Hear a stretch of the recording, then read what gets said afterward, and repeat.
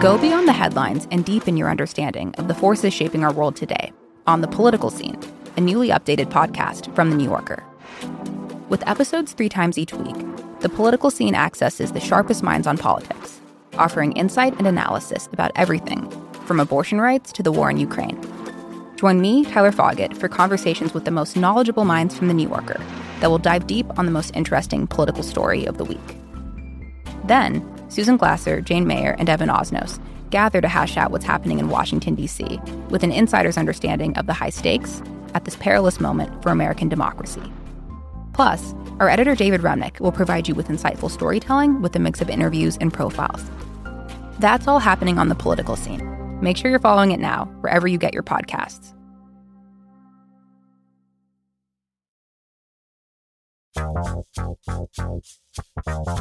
I'm Jason Kander. And I'm Ravi Gupta. And this is Majority 54, the podcast for meaningful conversations that change minds, change votes, and win elections. Ravi, how you doing?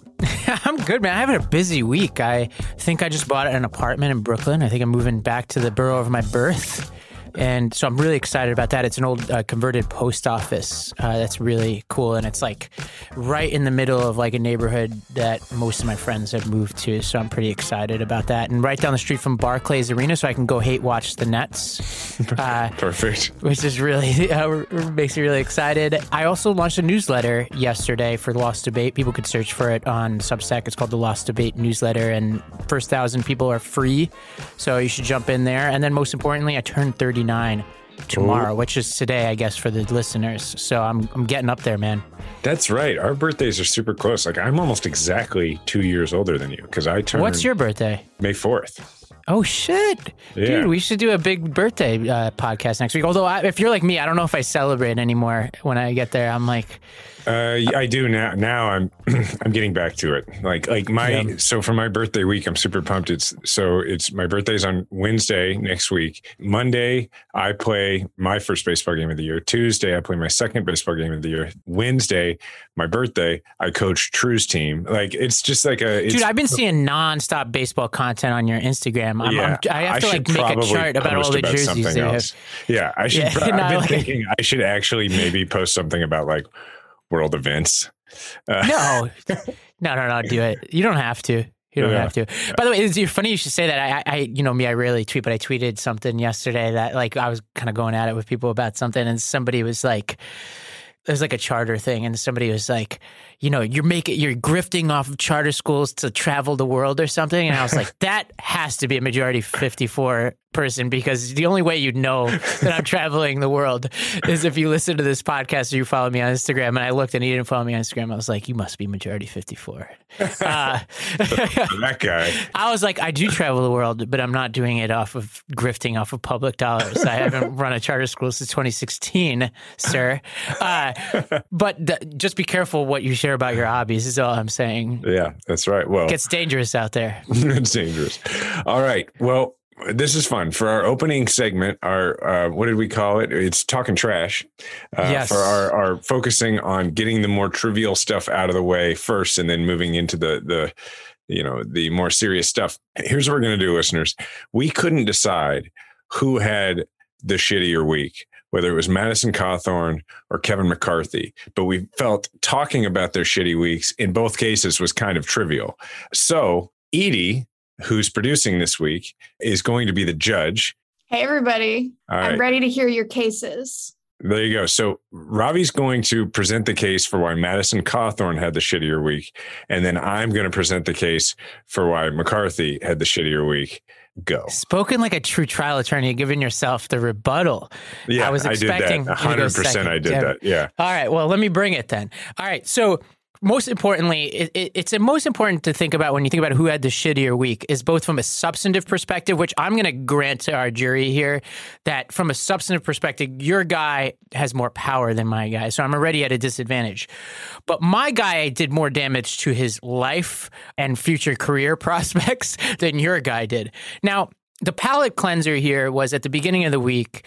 There was a story that dropped that Madison Cawthorn, there were photos of him. Turned out, I think he was at a party on a cruise where he was wearing lingerie. And I'm like, that's not a story. Who cares? People should wear lingerie if they want to. Right now, people pointed out that the hypocrisy was the point, and that Madison Cawthorn has, pointed fingers and wagged his finger at people for partying in D.C., yada, yada, yada. That whole debate is muddy, but that was just the beginning of his week. He has now done a couple of different things, mostly illegal things. One is he tried to make his way through the airport security at Charlotte Douglas International Airport, great food, with a gun, which I believe is a misdemeanor. And so he is going to be facing some potential legal recourse over that. I believe on the very same day, there was an article in the Washington Examiner, of all places, which is not the most left-wing publication, pointing out that Madison Cawthorn is implicated in potential insider trading for his pumping of the Let's Go Brandon cryptocurrency, and then the eventual dump of that. Is possible he had inside information about Brandon, the NASCAR driver, announced shortly after Madison Cawthorn's tweets, the Brandon NASCAR driver announced that he was going to be the Brandon cryptocurrency was going to be his official sponsor for NASCAR. And so that helped pump the stock, and people think Madison Cawthorn might have had advanced knowledge of that. That is a felony. If he gets convicted, he will be going probably to Butner Penitentiary for that one. And fun fact, my brother is the federal corrections officer there, so they can talk politics. But third, I thought that was it, Jason. And before I got on, I just Googled Madison Cawthorn's name, and I learned that there is yet another story from the past week. A former district staffer is accusing Madison Cawthorn of improperly firing her after denying her family and medical leave, and she recorded her interactions, and in one of the recordings claims that there's more liquor bottles than water bottles at their district staff office. So that feels to me like that is a civil case against him. We've talked about 2 criminal cases and then just one case in the court of hypocrisy. So that's 4 things in 1 week, and we're recording this on a Wednesday, Jason. There's plenty left to come. So I really like your framing that it's based on it affected his life more than the stakes of things because he's not as powerful. But I actually would put this in a different way for us to think about it, is that Kevin McCarthy has been chasing a singular goal for 20 years, I'd say, right? I mean, Kevin McCarthy has been out there trying to convince people that he should be the Speaker of the House and that he's not a completely empty suit, right? Now, that's different from Madison Cawthorn, who's 28 or whatever he is, and has known for his entire short adult life that he's a complete con man. Madison Cawthorn is under no illusions whatsoever that he's a substantive person. He, I think, every day has been I can't believe I am still getting away with this, right? Whereas McCarthy, I have met McCarthy, and I can tell you that I remember nothing about meeting Kevin McCarthy. And that's because Kevin McCarthy, and we had a conversation, and it's like it never happened. It's just a blank space in my memory. And that's because Kevin McCarthy is just a nothing. There's nothing going on there. But Kevin McCarthy didn't know that. Kevin McCarthy was maybe the only guy who didn't know that. And so this week, when it's come out that he, that he was telling his Republican caucus after January 6th that he was going to call on the president. He was going to call the president, tell the president to resign. These recordings that came out where he was saying, I've had it with this guy. This has to stop. This is standard par for the course, Kevin McCarthy stuff. Say one thing to one person, say another to another. That's how a guy with no substance, who's not at all memorable, who's an empty suit, manages to make it as far as he has just by being 1 inch deep and a mile wide, just nothing going on there. But until this week, I think Kevin McCarthy still thought that Kevin McCarthy was a genuine human being who, existed and was matter and carbon in the political space. And now this week, Kevin McCarthy found out that that's not the case. And Kevin McCarthy is definitely not going to be Speaker now. And I think that that's pretty devastating because he's got so many years pot committed to the idea that Kevin McCarthy was a big deal, and he's not. I have so many thoughts, but I'm gonna. Yeah, I think it's only fair if you can rebut that. Do I get a rebuttal? Okay. Well, one thing is because I kind of rebutted yours directly. Well, yeah. One is that Trump met with him and apparently said he's fine, so he may survive, right? And 2 is that. Well, I guess that's my big one. But the second one is even if he isn't the speaker, he's still going to be a member of Congress, probably in the worst version of this story for him. Whereas my guy, he also has his ambitions, right? So McCarthy has his own ambitions, but just because Madison Cawthorn hasn't lived as long doesn't mean he doesn't have dreams. And his dream is probably to be president, because we know all people who go into Congress probably look in the mirror and see president, right? So that's going to be hard with all this stuff coming out. So the ceiling has lowered, but the floor has also lowered for him, because it could mean a jail cell at Butner Penitentiary, which your guy does not have. Like, that is not, his floor does not include losing his freedom, which, by the way, I'm not gleeful about bad things happening to people. It's just, this is a guy who seems to have some particularly despicable political beliefs. And so I'm not shedding any tears for him. Okay, I'll be honest. I check raised you. I held one thing back, which is that Tucker Carlson has come out after McCarthy, which means a couple of things. I should have named that. I was going to mention that in my rebuttal to try to take it away from me. Which means a couple of things. It means that, well, first of all, as an aside, Madison Cawthorn ain't going to jail. Like, first time offense, member of Congress in his home area. Well, second time offense this week. I know, but on the right. Well, and that's all a function of he's in this primary, and the Republicans in Washington are just done with him, so they're dumping everything on him. But he blamed the libs, by the way, for it, but it's his own people, I think, doing this. Yeah. Absolutely. Yeah. But McCarthy, because Carlson has come after him, that means that Cawthorn is going to have something that McCarthy is not when this is over. Because first of all, I don't think McCarthy stays in Congress after like not getting speaker or whatever. And what McCarthy is not going to have that Cawthorn is going to have is a very excited audience for his right-wing podcast / show. And McCarthy ain't going to have that, because Carlson has just basically canceled him with the crazy people on the right. So with that said, Edie, tell us, where do you come down on this? It's a really tough decision. It was impressive to watch you guys go at it there, but I think I'm going to have to give this one to Jason and Kevin McCarthy. Here's the thing, Robbie, there were a lot of things stacked up against Madison Cawthorn, but I agree with Jason. He's not going to jail. In some ways, all of this controversy, when he puts it on the Dems, I think it's going to come out in his favor, and people are going to, at least he's being talked about. Like Kevin McCarthy, to me, it's a tragic tale of an inconsequential, sad man. Like, to me, that's far more of a tragedy than whatever's happening to Madison Cawthorn right now. Okay, let me say this, Edie. I hate to do this. Let me take my debating hat off for a moment and say I think you got this one wrong. I really appreciate. I really appreciate that I won the debate. But I gotta say, like, look, what's going to end up happening is Kevin McCarthy is going to actually find some Kevin McCarthy within the Kevin McCarthy suit that he's been wearing. Yeah, he's like a Russian nesting doll. There'll be another one underneath. He's going to have the opportunity to go back to California, discover that he has a family, perhaps, and go on with his life. And Madison Cawthorn is going to continue to be a train wreck of an unhappy human being. Yeah. I didn't make the argument in full faith. Well, I was going to reserve my right to appeal to the audience, but audience, you weigh in out there. You tell us. Yeah, I want to know what the audience thinks, because at the end of the day, I make this decision because I really feel like Madison Cawthorn isn't going to be meaningfully impacted by any of these things. I think it's sort of like a all publicity is good publicity type thing for him. I think by that standard, I think you're right and I was right. What I'm saying is, I guess really the actual Jason steps back and applies a different standard, which is which of these two sad bastards gets to step away and find a new life. Yeah. I also take my debating hat off for a second and say Madison Cawthorn, the human being, seems like he needs a lot of help. And so outside of the politics, and I'm not even trying to be funny, like outside of the politics, I hope he seeks that help. I hope he stops serving and stops pushing really pernicious policies. But at the same time, like, he clearly is somebody who's really troubled. When you see somebody spiraling out of control like this, I don't love being gleeful about this kind of stuff. So I do want to acknowledge that, like, it seems like he's struggling with something and he should get some help.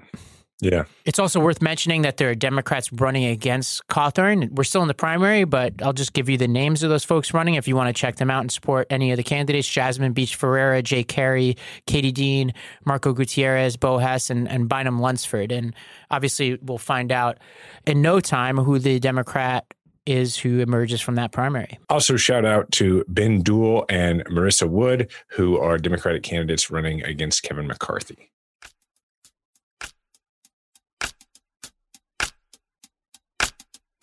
From anti-abortion legislation across the country to Ketanji Brown Jackson's historic nomination, there's a lot of legal news to keep up with. I'm Leah Littman, law professor and co-host of Strict Scrutiny, the newest Crooked podcast that covers the United States Supreme Court. Each week, I'm joined by my co-hosts and fellow law professors Kate Shaw and Melissa Murray to break down the latest headlines. The Supreme Court is serious business, but we don't take ourselves or the court too seriously. Listen to new episodes of Strict Scrutiny every Monday, wherever you get your podcasts. I've been using this company called Trade Coffee, Jason, and I have them send it directly to my office, and we have a lot of coffee drinkers here, and it's amazing. To me, it reminds me of like when my mom would go to the supermarket when I was a kid, and we'd get a little box of those Snickers ice cream bars, and like it would be an all-out war. Those are so good. To get them first, and we would like hide them in the freezer and stuff like that. That's what happens with this coffee now, is that it does not last a single day. I'm excited that you are basically keeping everyone caffeinated in your office. Right now, Trade is offering new subscribers a total of $30 off your first order plus free shipping when you go to drinktrade.com/M54. That's more than 40 cups of coffee for free. Get started by taking their quiz at drinktrade.com/M54 and let Trade find you a coffee you'll love. That's drinktrade.com/M54 for $30 off. And don't forget about Mother's Day coming up. A Trade subscription is the perfect gift for the coffee lovers in your life. Well, in the news of the week, Jason, big news. Elon Musk has, it seems, officially bought Twitter and will be taking it private in a $44 billion acquisition. This seems like a huge deal that could potentially change the platform. What do you make of all this? I feel like I should have a really strong view on this, and I anticipate that I will have a really strong view on this when he starts doing things. And I struggle with the fact that I have a tendency, because I use Twitter a lot and I have my largest audience as far as social media is on Twitter. I have a tendency to probably feel as though I'm entitled to Twitter, like as though like it existing in the way it exists and serving me the way it serves me, that I feel, I guess, entitled to it as if it has to exist in its current form. But I have to remember that it's a company and it's just providing a service, and it could change that service. So I'm really skeptical and I'm concerned about it, but actually mostly not because of all that stuff. What I'm mostly concerned about is one singular thing, and that is the possibility that Elon Musk will allow Trump and people like Trump to come back onto Twitter and say whatever they want with no consequences. Because, and this is not really a political concern, it's more of a concern about violence. Because when I think about the moment when Twitter made the decision to kick Trump off, I actually think that probably prevented a lot of violence that would have come afterward. Yeah, I think that there are like two different parts of this story. One is how other people are going to react to this news, and then there's what Musk is going to do, right? I think on the Musk front, here's what we know so far, things that he's floated about what he would do to the company. Number one is he's talked about adding an edit button. Two, he's talked about adding long-form tweets. Three, he's talked about taking on spam bots and authenticating, making it easier to authenticate real humans and making that a priority. He's talked about opening up the algorithm. And to be clear, this is where you start to get into a little bit of his theory on free speech, is that he wants to open up the algorithm both for innovation, but also to bring some transparency as to what Twitter decides to ban or not. Members of the right really love this. I'll come back around to that because I think there's many ways to think about that. He definitely wants to soften content moderation, which relates to the Trump phenomenon. In general, I think he's way more libertarian, to use a term, about free speech, and he's criticized Twitter for things like banning the New York Post, for example, for 2 weeks when they reported the Hunter Biden story, which turned out to be, at least in part, an accurate story. I did a deep dive on this recently. And so Musk, I think, is way less likely to put the reins on media publications and users and tell them what they can and cannot say.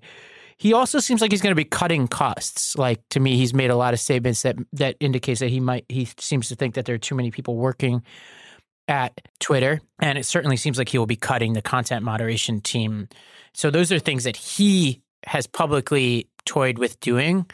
But then there's how other people are reacting there has been an exodus, it seems, of left-wing users over the past few days, where I think certain accounts, like Barack Obama's account, I think lost like 300,000 followers or something like that. And then Marjorie Taylor Greene gained some kind of enormous amount of followers. So there's definitely movement in and out of the platform as well. And so I think people are definitely interpreting this in a certain kind of way. And so I think there is no question that Twitter 1 year from now looks different than it does today. You know, what's interesting to me from a marketplace perspective is one of Facebook's main selling points has been that they're the more libertarian approach, right? They're the people who are like, look, we're not going to tell you what you can and cannot say so much.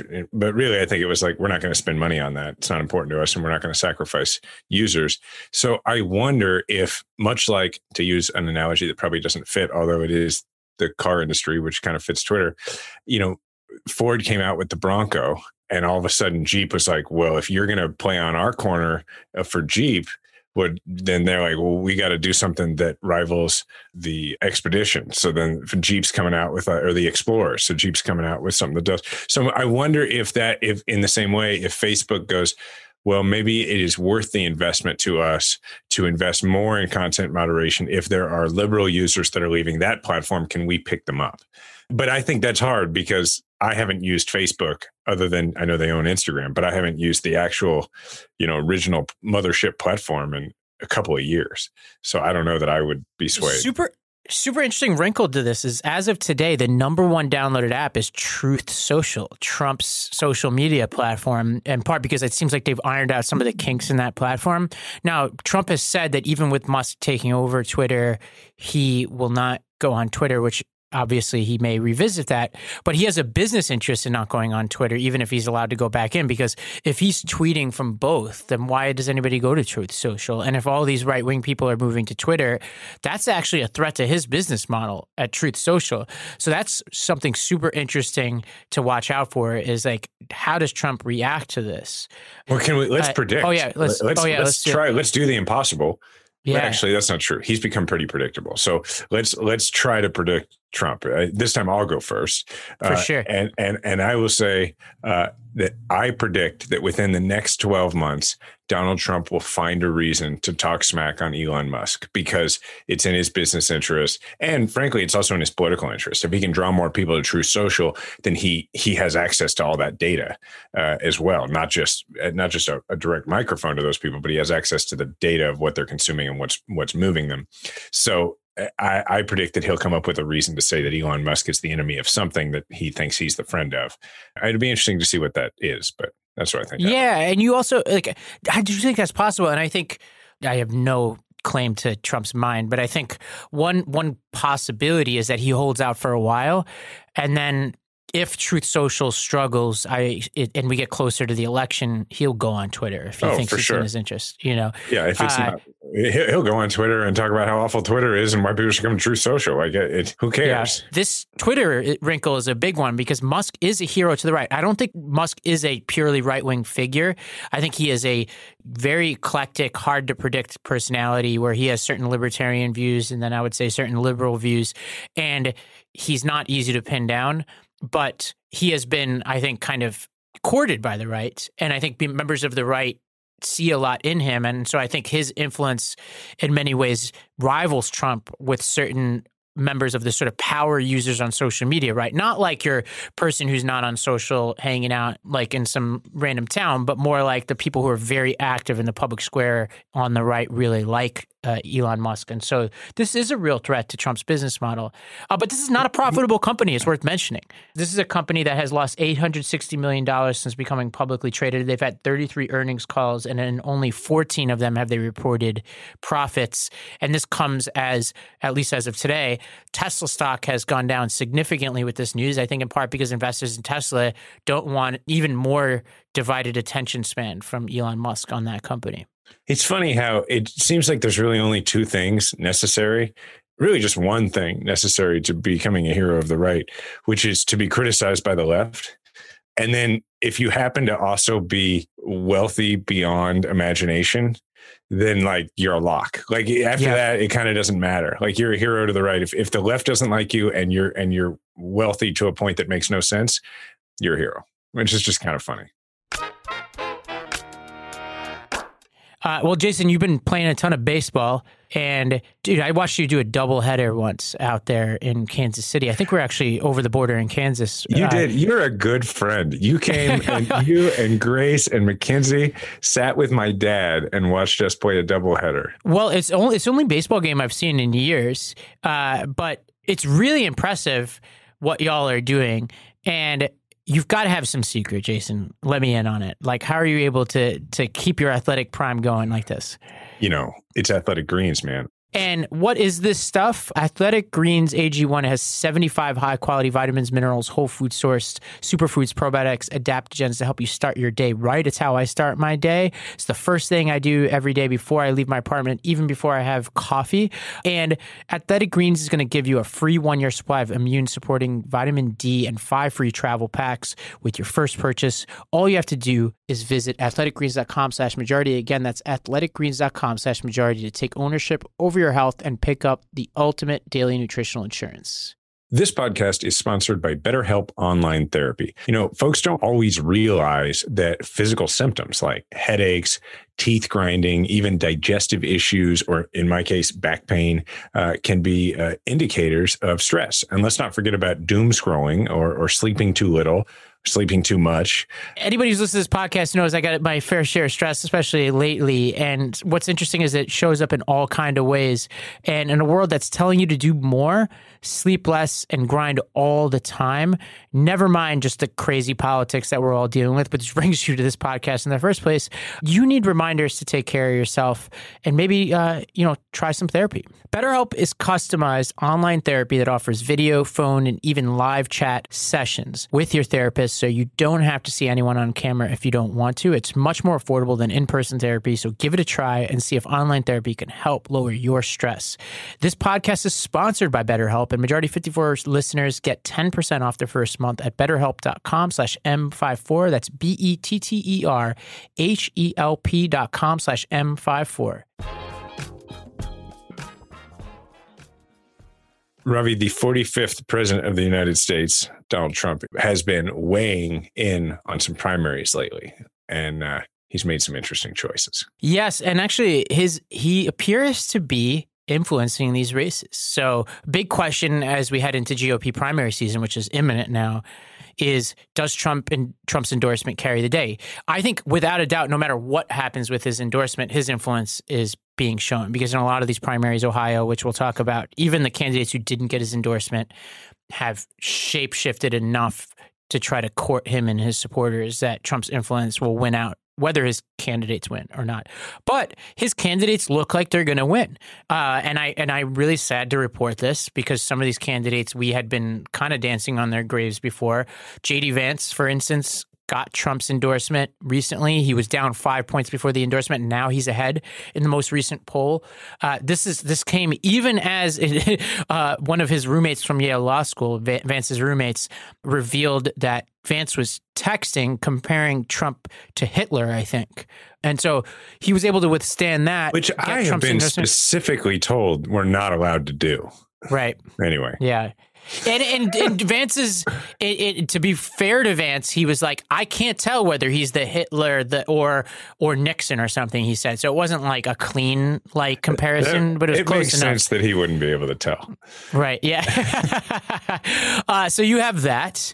And then you have Dr. Oz, the TV personality, received Trump's endorsement and has surged ahead since the endorsement in Pennsylvania. And so those are two of the most competitive primaries in the country where Trump's endorsement appears to be making a difference.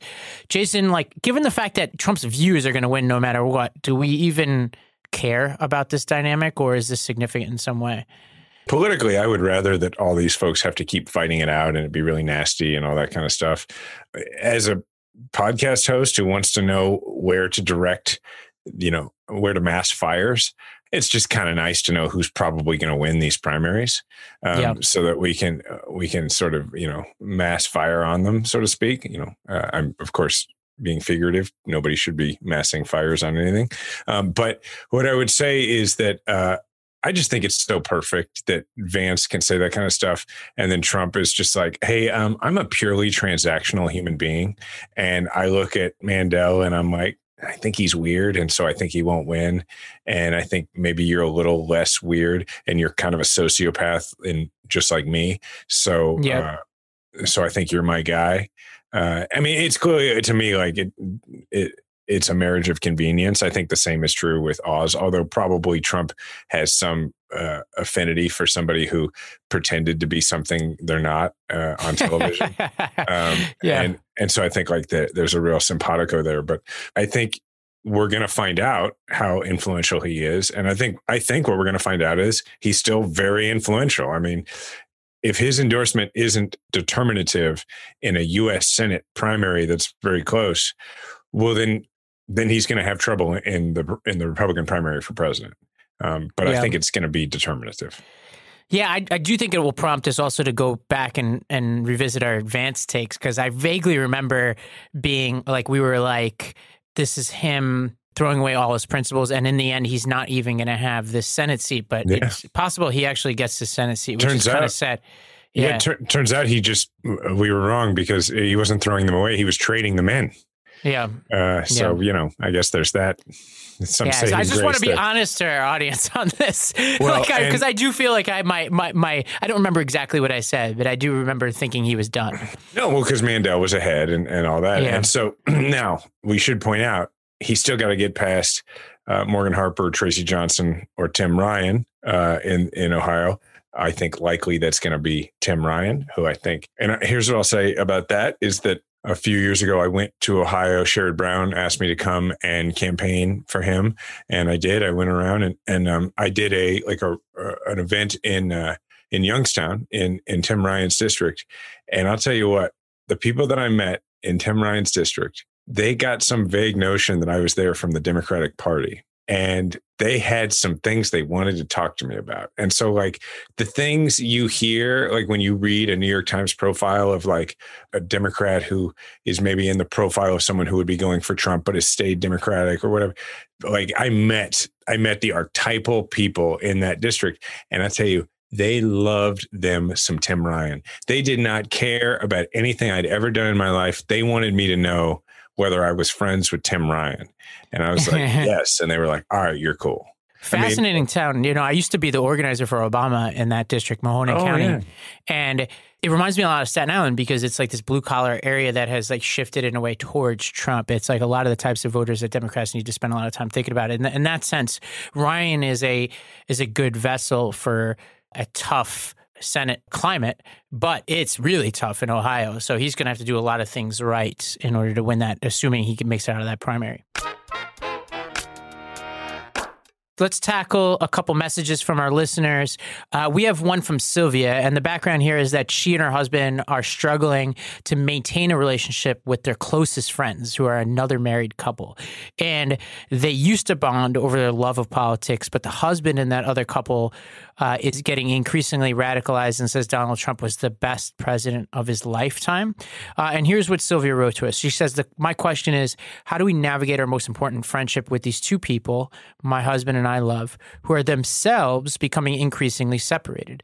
At dinner, we no longer talk of politics or world events, but that does not seem sustainable. Politics and world events have always been what most interested and concerned us. Hence, our conversations now seem stultified, great word, and superficial. Jason, I am predictably not steeped in the world of couple politics. How do you handle this? I've got some experience with this sort of thing. I have one relationship in my life that like Diana and I do, where because of this, we very rarely see the people. We stay in good terms. We very rarely see the people anymore. And then another where we see the people, but we kind of don't talk about it when the husband is there. It's always the husband. That's the problem, by the way. And I guess what is interesting to me about this is it's interesting that the four of them used to talk about it all the time. And yet this guy has gone so far that he says that Donald Trump was the best president of his lifetime, which is remarkable. I'm also interested in, I kind of wish Sylvia was here to answer these questions. Like, it sounds like she's saying not just that the couple is getting more separated politically, that they may be growing apart. Yeah, notable. And I'm going to take a guess and say that Sylvia and her husband were friends with not the husband first. So it sounds to me a little like this may sort itself out, unfortunately. But what I would say is that you just got to, I mean, look, you're not obligated to stay friends with people who your interests do not align with anymore. But if you're going to, in keeping with our episode from last week, which people should really go back and listen to if they haven't heard it, I would focus on being curious. If you're going to talk about it, be curious about the husband's views and try not to be indignant about them, at least in his presence. Yeah, I totally agree. If the thing that was enjoyable and that connected you was politics and that is no longer enjoyable, you're under no obligation to continue, right? You could if you want, but you're taking on a whole project there per our episode last week where it's a long game. So if you're ready for that and you're ready for it to be less enjoyable, inevitably it's going to be less enjoyable than some of the conversations you had before by some of the things you described. You just don't have to do it. You're under no obligation. Life is short. So we'll do one more. A listener named Ray responded to part of our conversation with Monica. So that was our conversation from last week. As a quick refresher, if you didn't listen to the episode, Monica is a bridge builder professionally. That's what she does. She helps people build bridges and relationships over things they disagree on. And it is heavily steeped in the fact that she is a Mexican American with Mexican American immigrant parents, and her father and her mother are very conservative. And so that's the context for what Ray is responding to here. He wrote, I think Monica's discussion with her father saying Biden won, but there were probably voting irregularities is in another category. Several studies and ridiculous recounts have proven this to be demonstrably false. Most say it was the most accurate ever, which makes sense with technology improving and all the attention paid to it beforehand. To concede facts seems like a slippery slope to me, regardless of how her father got there. I think to know how he got there is definitely good information to have, but to prevent us from devolving further into authoritarianism, the truth has to mean something. So, Ravi, is Ray correct? Like, is letting certain facts go in order to convince others harmful, or should we pick our battles? I had this thought as we were having this discussion last week, and I'm kind of with our listener on this in the sense that, like, you can't, because like Monica's whole project was the truth is the goal, right? Now, if you lie to somebody to get to the truth, I think you kind of pollute the experience and the entire endeavor, right? If you're like, hey, I'm going to concede things that I don't actually believe as a way to anchor with you, that can be destructive. So I think, because as she was talking, I had the same thought. I'm like, well, this whole point about the pandemic, there's like, yes, like things are different, but the so what about it? I don't want to validate that because it's not true. It's not true that things are different about that election, and therefore there was sufficient chaos and nefarious activity to in any way account for the claims being made.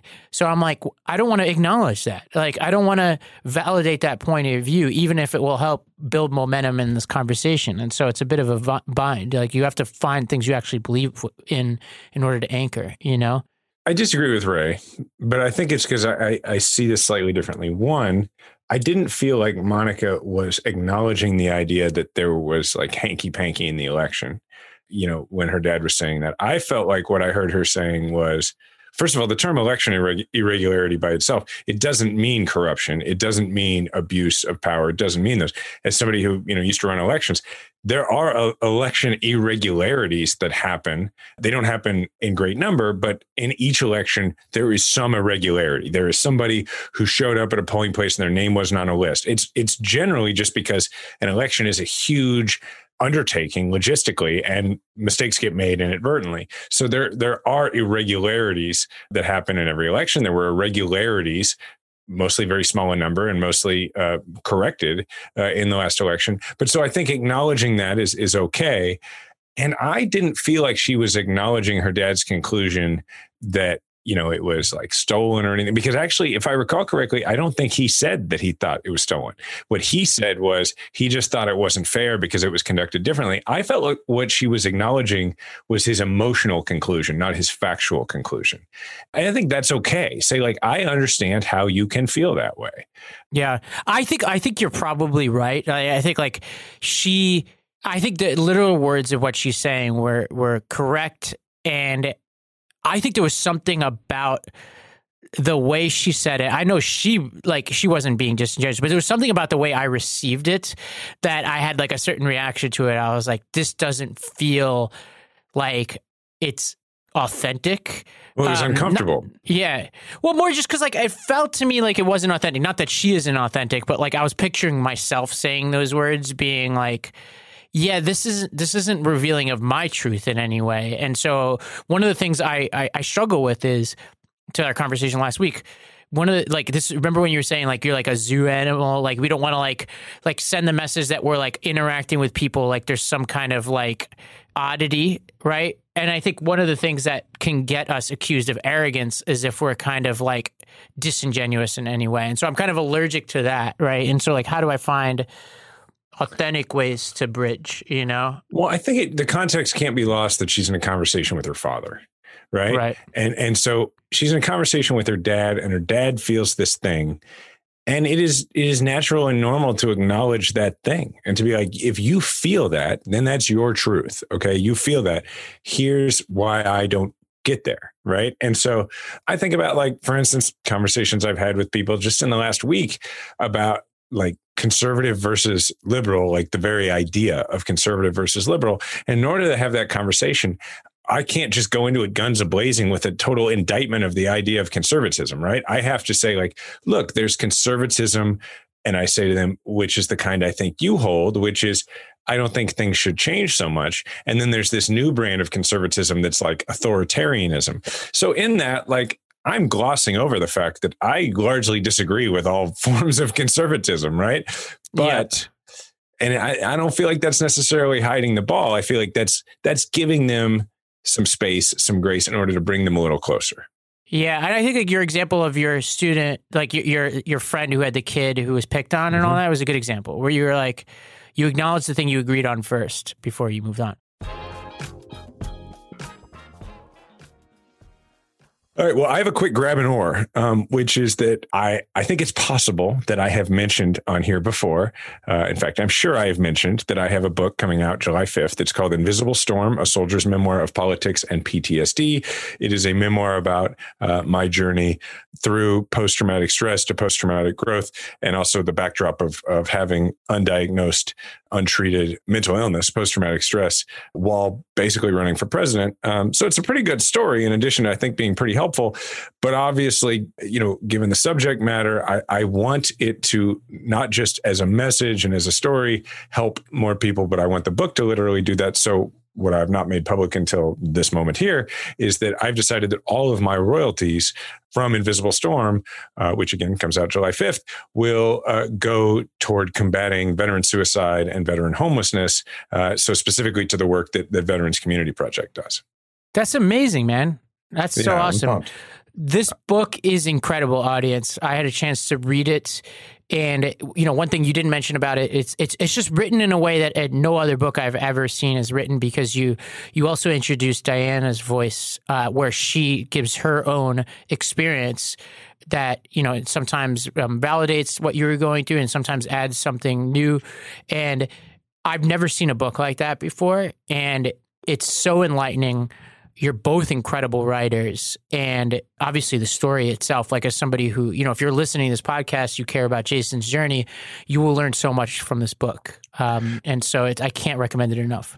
Well, I appreciate it. Thanks. I'm really proud of it. I may mention it a few more times between now and July. But I am really proud of it. I'm excited for it. And so you can get it wherever you get books. Pre-order it now. That helps. But also, you know, all the royalties for me are going to go to a good cause. Thanks to everybody who sent an email. You can also leave us a voicemail, 508-687-2589, 508-687-2589. Leave us a voicemail letting you know if you have a strong feeling on which of those stories was better suited to the opening segment, or rather who had the shittier week. You know, you can leave us a voicemail about that. If you have, like, maybe you're Elon Musk's third cousin and you just completely disagree with my reservations, like, leave us. I would love to hear from you. You can email us also at M54 and WonderMediaNetwork.com. And in addition to all that, you should send us who you've been talking to for our Pledge to Persuade campaign. We've been talking about that a bit. Ravi just referenced a story that I told last week. Have you had any successes? Have you had failures? Let's talk about it. We'd like to hear it. I'm at Jason Kander on Instagram and Twitter. Ravi is at Ravi M. Gupta on Twitter and Instagram. Ravi, I assume they're going to get a look at this new apartment soon that you're buying? It doesn't, it's under construction, so it doesn't open until January. But you'll see me with a hard hat at some point going back to the site. Well, that's reason enough. That's reason enough. Yeah. And our show is at Majority54 on Twitter. Remember, we all have a platform. Make sure to use yours today.